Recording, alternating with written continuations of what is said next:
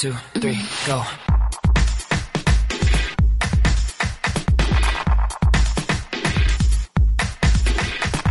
Feminist, Mormon, housewives. Hello, and welcome to the first edition of The Forgotten Women of Joseph Smith. This is based on a series that I did under the name Winter Buzz for the Feminist Mormon Housewives blog, and I am going to be repeating it here on the podcast. The reason for doing this is I have talked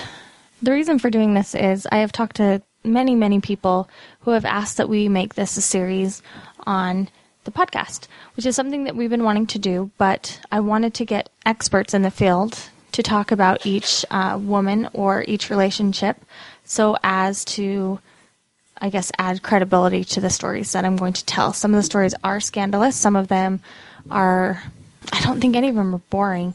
Some of them are very controversial. And so having experts who have devoted a lot of time and study will help. So the plan is this. I am going to go through this series, just basically the series that I wrote using a lot of sources, and I'll talk about my sources in a minute. And we'll go through my series every Thursday. I will just post a short story based on the series that I did on the blog. So we will do that first. When that is done and we have completed that, then we will bring on a lot of experts, people that have written books. Hopefully Todd Compton, he told me he's not a podcast person, but maybe we can get him back on. He was very generous in letting me borrow a lot of his personal notes for the series I did online. I am going to bring on Don Bradley to talk about Fanny Alger. I'm going to bring on a lot of Mormon historians, and hopefully a lot of people that know a lot about this stuff. The reason I am doing this, and the reason I think a lot of people ask, is polygamy is still an issue that plagues a lot of people in the Mormon Church, especially women. We are not away from it, despite what we like to think. It is still canonized in our scriptures, in D&C 132. The church recently came out with an historical essay where they talk about polygamy, and they didn't repudiate it like they did with the blacks in the priesthood doctrine. They did say that at certain times it is something that we practice, and only when it's authorized by the Lord. So it is still very much part of our doctrine. We still do multiple temple sealings. You have apostles like Dallin H. Oaks, who is married to more than one woman and is very proud of that fact. So polygamy is very much a part of our history. And as far as the Brighamite Church goes, the Brighamite Church would be our tradition, the LDS tradition. It's still very much in a lot of our scripture and doctrine and temple ceremonies, whether it's obvious to us or not, because it really shaped and distinguished us as a people. So we're going to get through this series. I devoted 3 years of my life to studying about these women and to studying about Nauvoo polygamy. And kind of where I'm focusing my efforts now is in the Utah period polygamy, and I've made it up to post-manifesto. So hopefully the idea is to really bring listeners through the whole entire history of Mormon polygamy, if we can do that, and hopefully that will be helpful. I have said before that I have struggled deeply with polygamy. In fact, I think it's what started me going down the path to questioning and doubting, and I was in a lot of pain and a lot of time, and I think the only way through that pain is through it. The only way through it is through it. We have to study it deeply. I'm at peace with polygamy. That doesn't mean that I believe that it's divine principle or that I should practice it. So those are where my biases lie. I don't think that it was something called of God, and I'll explain more in context later how I make that work. I do believe Joseph Smith was inspired, but not about this particular doctrine. And yet I can see, as painful and as awful as it was, it did mark us as a people. It did add a cohesion for the LDS tradition, for better or worse. I'm certainly not a polygamy apologist, but I respect that consenting adults can do what they want. So I'm glad that it has been decriminalized in Utah. So we'll go on my personal opinions later, but I just want to get those biases up front so you can factor those in when we talk about these things. Polygamy is certainly not something that has been invented by the Mormons. It's been around for a long time. It's in the Bible. And there are several terms we're going to be using. There's polygyny, and that's when a man is married to more than one wife at a time. And when a woman is married to more than one husband at a time, it's called polyandry. And that is also part of Nauvoo polygamy, so we're going to talk about that as well. If a marriage includes multiple husbands and wives, it can be called a group or conjoint marriage. Monogamy is this marriage system containing two people, so it's usually a man and a woman, or a man and a man, now in Utah, woohoo, or a woman and a woman. That's monogamy. It's a committed relationship between two people. So polygamy has a history, and I'd really like to get some experts on in the future to talk about this. I mentioned in one of my podcasts before, if you read about the Munster Rebellion in 1500s, there is an amazing story about the Munster Rebellion and the Anabaptists that really kind of, in a super, super violent way, mirrors the story of our early church beginnings, which is fascinating. They practiced polygamy, and they did it for religious, biblical purposes. So, I mean, polygamy has existed in one form or another throughout history in all different sorts of ways, and I guess you could make a good scriptural case for it. So it's not that, Joseph Smith was pulling this out of his hat, pardon the pun, if you will. So, polygamy, it's a hard thing with Mormonism, so I hope you'll follow this series. I hope you'll leave feedback with this series. And now I'm going to talk about my sources really quick. So this series was done once a week over the course of 2011 to 2012. Now, there are speculations on Joseph Smith's wives, how many he had. There's anywhere from 31 to, I think I saw a number of like 55. But I think the one that the church has accepted, and I haven't read the updated information on that, it's around 33 or 34. The church has acknowledged that, as well as credible historians that I trust. So we're going to go with that number. Like I said, there are other women that have been speculated to be wives.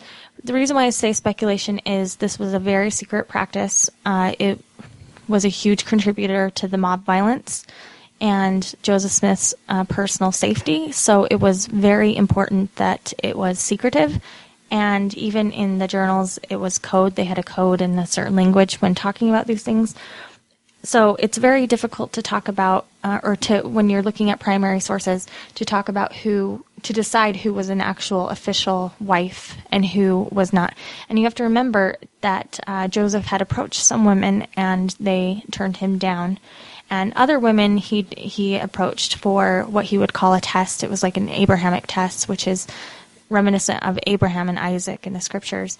And he would go and ask someone for their wife or their daughter and let them think about it and agonize over it. And then he'd come back and say, okay, what's your answer? And they would tell him, and he'd say, oh, good, you passed. It was just a test. I don't want your wife or daughter.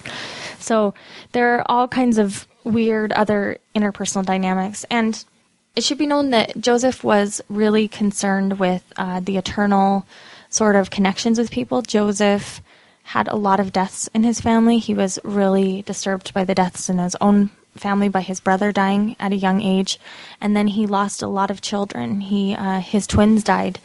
And he saw Emma agonize over the birth and deaths of many of their children, and people around him were dying a lot. The King Follett discourses come from a funeral text, and there are just a lot of deaths going on. So Joseph almost had this obsession with connecting people eternally. And in the frontier, when somebody would leave, when they would go west or go anywhere, there was a good chance you wouldn't see him again. I mean, this was an age without cell phones, without emails, so correspondence was slow. And sometimes when someone would leave, they would leave for good. So you have to understand that the sealing practices were something that united people, and it gave them great comfort. Joseph didn't just seal himself to many women, he sealed himself to many men, and this is called the law of adoption. And hopefully we can bring on experts in the future to talk about the law of adoption. So the sources that I pulled from are various. I tried to pull from as many, primary sources as possible. Primary would be directly from the person. We don't have hardly any primary sources at all from Joseph Smith himself writing about women for various reasons. And that is where you get the arguments that Joseph never practiced polygamy. And I have to say that those arguments, unfortunately, are discredited by almost every professional historian that I know. I don't know of anyone that accepts those. I think there are some that would like to believe that Joseph didn't have sexual relations with his polygamous wives. That is still a debate that is happening, which kind of defeats the purpose of polygamy in that sense, because Joseph could just seal himself to their spouse if he wasn't interested in an actual sort of familiar relationship. That's my take on it.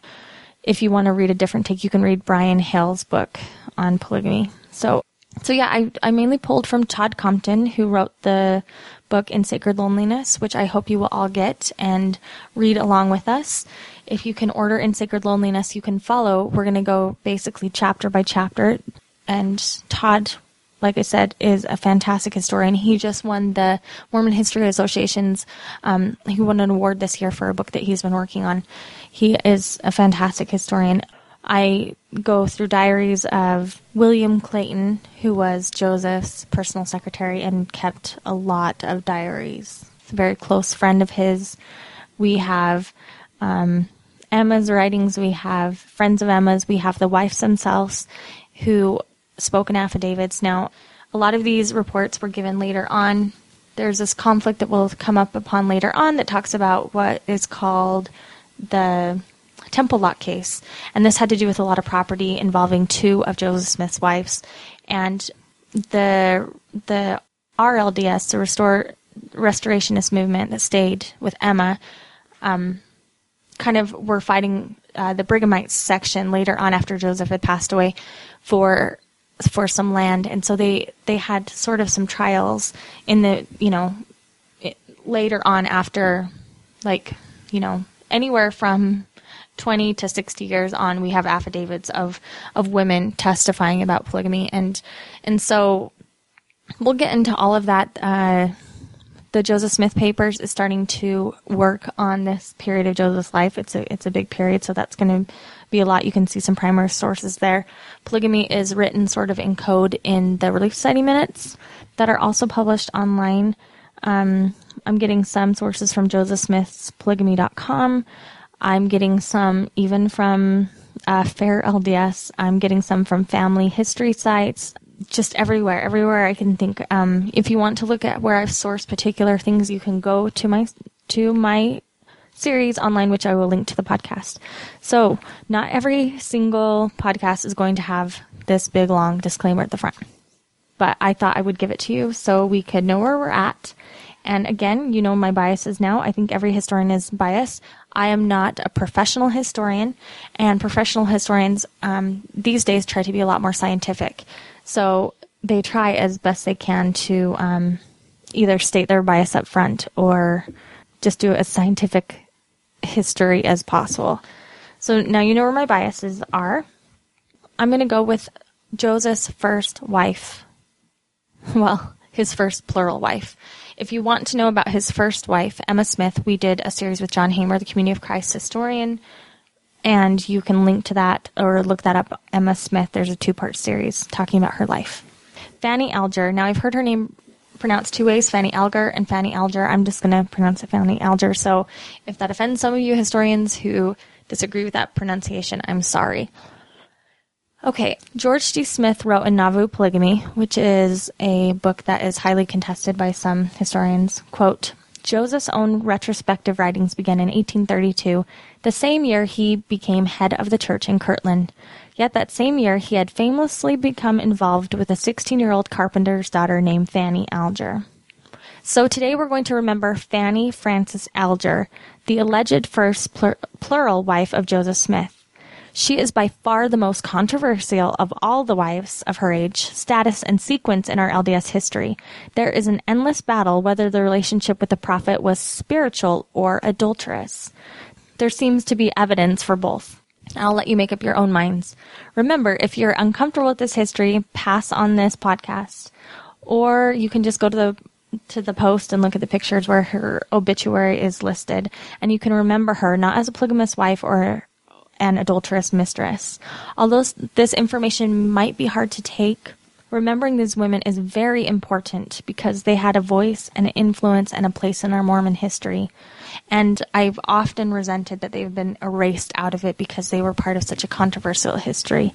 Let's honor them by remembering them and sharing the scraps of history we have to remember them by. clench your jaw, make sure you're sitting down, and listen to the following, and we'll get through this together. It really will be okay. Fanny Custer Alger was born September 30th, 1816, in Rehoboth, Bristol County, Massachusetts. She is listed in 3 censuses, and her birth is also listed as New York and Ohio. And there's some controversy on when she married Joseph. Was she 16? Was she 19? Was she 17? Was she 15? Not only is known of Fanny, except that she was a daughter of Samuel Alger, a carpenter, and Clarissa Hancock Alger. Benjamin Johnson, a close friend of Joseph Smith, described Fanny as, quote, very nice and comely, to whom everyone seemed partial for the amiability of her character. Fanny's parents were some of the earliest converts to the church and were baptized in 1830.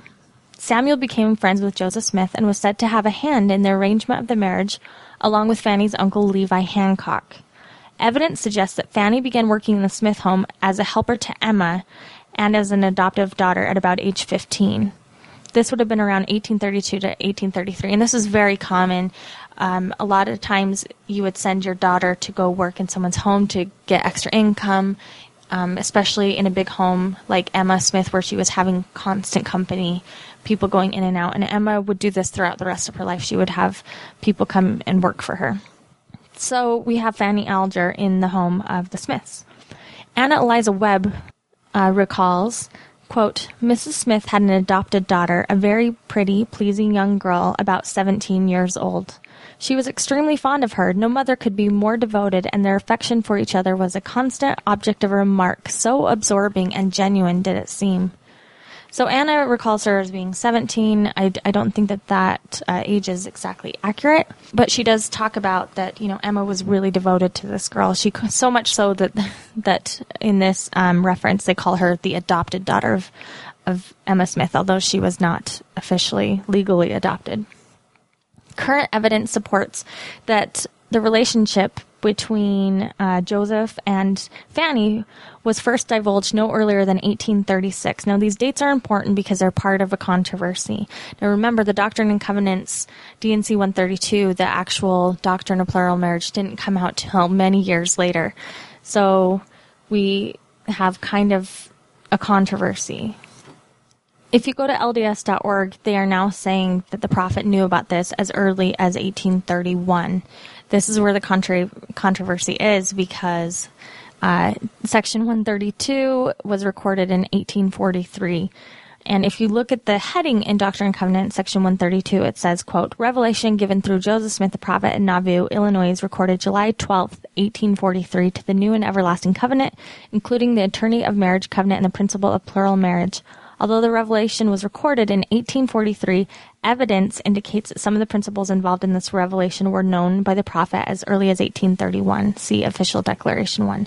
So there's a reason why they say this, because they say that there's evidence. In my opinion, there is very little evidence to suggest that the revelation actually came about. Although, if you believe in polygamy and you believe Joseph was inspired to practice plural marriage, then there's a good case to be made in your faith that Joseph knew about this in 1831, because this is when he would have been marrying his first plural wife before the revelation was printed. Okay, so in 1836, Eliza R. Snow had declared that she was living. Eliza R. Snow recalls later on that she was living with the Smith family at the time a, quote, fuss with Fanny occurred. Eliza didn't move into their house until the spring of 1836. So if the fuss occurred then, this is when the knowledge of it was starting to come out. And we have other sources that knew that there was some sort of incident. So I'm going to read you kind of the scandalous parts of it. And you have to know that all of these sources also are based in gossip, community gossip, their own personal biases.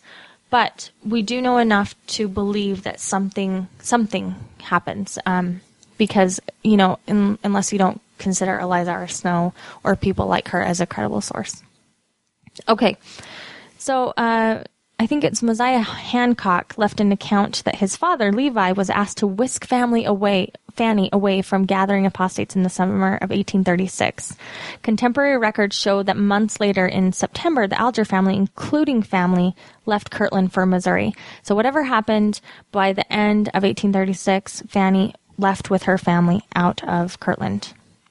One Kirtland visitor recalled that the relationship created, quote, excitement in 1837, and complaints regarding Joseph's relationship with Fanny were first mentioned in contemporary documents in 1838. So we have, this Fanny living with her parents were baptized in 1830. She would have been living with Joseph in somewhere between 1832 and 83. She leaves by 836. People are talking about it and writing about it by 38. Although undocumented, officially, there's no obvious legal law or anything like that. The marriage of Fanny and Joseph most likely took place in Kirtland, Ohio in 1833. She would have been 16 years old. Joseph kept his marriage to Fanny very secret, including and especially from his wife, Emma. Chauncey Webb recounts Emma's later discovery of the relationship. This is quite scandalous, says, quote, Emma was furious and drove the girl who was unable to conceal the consequence of her celestial relation with the prophet out of her house. Anna Eliza again recalls, quote, consequently, it was with a shocked surprise that people heard that Sister Emma had turned Fanny out of the house in the night. It was felt that she, Emma, certainly must have had some very good reason for her action. By degrees, it became whispered about that Joseph's love for his adopted daughter was by no means a paternal affection, and his wife, discovering the fact at once, took measures to place the girl beyond his reach. Since Emma refused decidedly to allow her to remain in the house, my mother offered to take her until she could be sent to her relatives. So again, this is referring to this excitement or this fuss. Emma had found out about it, was upset, kicks her out of the house. This young girl feels very betrayed. And you can hear more about this actual incident when we talk about the life of Emma Smith. I believe it's also written in Mormon Enigma, which is a book that you should check out. This is probably one of the most scandalous parts of Joseph's early relationship with Emma, in my opinion. I mean, the two went through so much together. Mob, persecution, the hatred of her own family, the resentment of her own family with Joseph, the rearing of their children, the death of many of their children, constant rumors about Joseph Smith anyway with women, and then, this actual thing happening in her own home. Several witnesses and secondhand accounts have Emma finding the two in a compromising position and throwing her out in the middle of the night. This is one of my favorite quotes, although you should know that William McClellan is considered, I guess, an antagonistic source by some, not by all historians, but by some, because he was later excommunicated for other reasons. So he was an apostle that was excommunicated for... That's a whole other story. But anyway, he wrote in 1872, quote, again, I told her, Emma, I heard that one night she'd missed Joseph and Fanny Alger. She went to the barn and saw him and Fanny in the barn together alone. She looked through a crack and saw the transaction. She told me this story was verily true. Now, the reason why McClellan was telling this to Joseph Smith III is later on with all these disputes of land and doctrine and legal battles, Joseph Smith III, which was Joseph Smith Jr.'s son and Emma's son, was really trying to learn about the truth about his father, and he went to Utah several times to interview people to find out if his father was a polygamist, because, of course, later on Emma denied it. And so this is McClellan trying to convince Joseph Smith III that his father was indeed a practicing polygamist. Quote, she, Emma Smith, discovered that Joseph had been celestializing with this maiden. I love that quote, celestializing with this maiden. It's a great euphemism. Fanny, who acknowledged the truth, but Joseph denied it in toto and stigmatized the statement as the girl as a base fabrication. Emma, of course, believed the girl, as she was very well aware that no confidence could be placed in her husband, and she became terrible worked up about it. She was like a mad woman and acted so violently that Oliver Cowdery and some of the elders were called in to minister her and to cast the devil out of Sister Emma. As a side note to the quote above, LDS apologists claim that the information that came from the McClellan letters, like the story in the barn, are unreliable because McClellan himself was questionable. This is a quote from them. Following his excommunication, McClellan played an active role in mobbing and robbing the saints.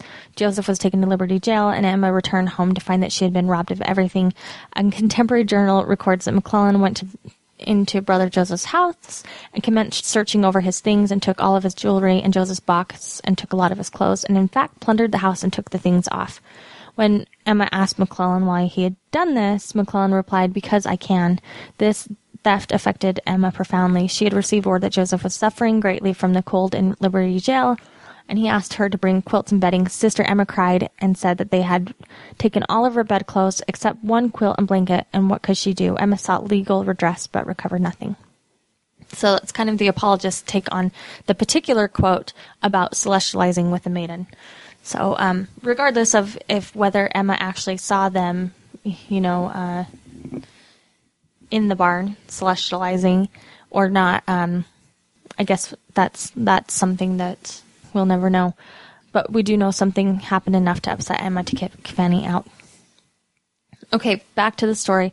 Book of Mormon witness Oliver Cowdery felt the relationship was something other than a marriage, and he is famously referred to as calling the relationship, quote, a dirty, nasty, filthy affair. So that came from Oliver Cowdery. He was not happy. A dirty, nasty, filthy affair. The scandal spread throughout the saints, shaking the faith of those who had sacrificed their lives for the restored gospel. To calm rumors regarding Fanny's relationship with Joseph, the church quickly adopted what they called the Chapter of Rules for Marriage among the Saints, which declared, quote, "Inasmuch as this Church of Christ has been reproached with polygamy, we declare that we believe that one man should have one wife." This, quote, article on marriage was canonized and published in the Doctrine and Covenants. In 1852, the doctrine of polygamy was publicly announced. So this was in the 1830s. By 1852, polygamy, the doctrine of it, was finally publicly announced and ended the 18 years of secret practice. So this article of marriage remained in the Doctrine and Covenants for a long time, but eventually became obsolete, and they later removed it. So we no longer have the article of marriage in the Doctrine and Covenants, but you can find it in the early papers and editions. Okay, so after being thrown out of the Smith's house, Fanny stayed with relatives in nearby Mayfield until about the time Joseph fled Kirtland for Missouri. Benjamin Johnson remembers, quote, "Soon after the prophet's flight in the winter of 37, the Alger family left to the west and stopped in Indiana for a time. Soon Fanny married to one of the citizens of there, and although she never left the state, she did not turn from the church nor from her friendship for the prophet while she lived. And I can now see that as at Nauvoo, so at Kirtland, that the suspicion of the knowledge of the prophet's plural relations was one of the causes of apostasy and disruption at Kirtland, although at the time there was little said publicly upon the subject." It is said that after the scandal broke, Fanny moved out of the Smith home. She wished to distance herself from the whole affair, and you can imagine how traumatic that would have been to her as well. On November 16th, 1836, she married Solomon Custer in Dublin, Wayne County, quote, "at the old tavern stand that used to occupy the site at the late Benjamin Cruel's residence in the east part of town. With Solomon, she eventually had 9 children. Benjamin Johnson also reported, quote, "Fanny A., when asked by her brother and others, even after the prophet's death, regarding the relation to him, replied, 'That is all a matter of my own, and I have nothing to communicate.'" So she was famously quiet on the subject, as far as we know. And again, I haven't checked the recent research to see if there's anything uncovered, but I don't think that there have been any documents where she has talked about it later on. She kind of disappears from the historical record of the Mormon Church, only to have a number of stories about her relationship with Smith arise during the late 19th century. As Richard Bushman has noted, Smith, quote, "never denied a relationship with Alger, but insisted it was not adulterous. He wanted it on record that he had never confessed to such a sin. The best statement Smith was able to wring from Cowdery was his affirmation that Smith had never acknowledged himself to have been guilty of adultery. That," wrote Bushman, "was all Joseph wanted, an admission that he had not termed the Alger affair adulterous." Because remember, you've got Oliver Cowdery that said that it was before adultery. So he wanted Cowdery to acknowledge that it wasn't adultery. In April 1838, Mormon leaders meeting at the Far West High Council excommunicated Cowdery, in part because he had, quote, seemed to insinuate that Smith was guilty of adultery. Now remember, this was still a secret thing, even in 1838, and to even mention it out loud was to defame Joseph's character. And so a lot of people did not know about it, including some of the women that would eventually marry Joseph, and there would start this whole double speak, this whole way that Joseph would speak to one wife and then that he was married to, and then speak to Emma. So it was kind of this double language to explain the doctrine. Joseph Smith later personally discussed this as a benefit of earthly polygamy. He explained in D&C 132:63, "For they, the plural wives, are given unto him to multiply and replenish the earth, for their exaltation in the eternal worlds, that they may bear the souls of men." I found a nice tribute to Fanny that seems to leave out her whole time in the Mormon Church, but instead celebrates her as a mother and wife. The following obituary was found in the Adolphus Barnes Family Bible, also known as the Stephen Barnes Family Bible. And I hope you can forgive me because the spelling and punctuation are a little tricky. Fanny W. Custer, wife of the late Solomon Custer, was born in northern Ohio near Cleveland on September 30th, 1817, and passed from this life at her son's home in Indianapolis on the evening of November 29th at the age of 72 years, 1 month, and 29 days. Aunt Fanny and all her longtime friends and acquaintances of Dublin called her, was one of the earliest settlers of this locality, having come to Dublin, then a scattering hamlet with a hut here and there, that spoke of the advance of civilization when this part of the country was looked upon as but the borders of the great wilderness to the westward, when the forests that abounded on every side were as nature formed, and through whose inaccessible depths roamed the Indian and the bear, and which were at this time being gradually but surely pressing towards the setting sun by that toward tide of civilization that had at last covered the vast territory lying between the two oceans, lakes, and gulf.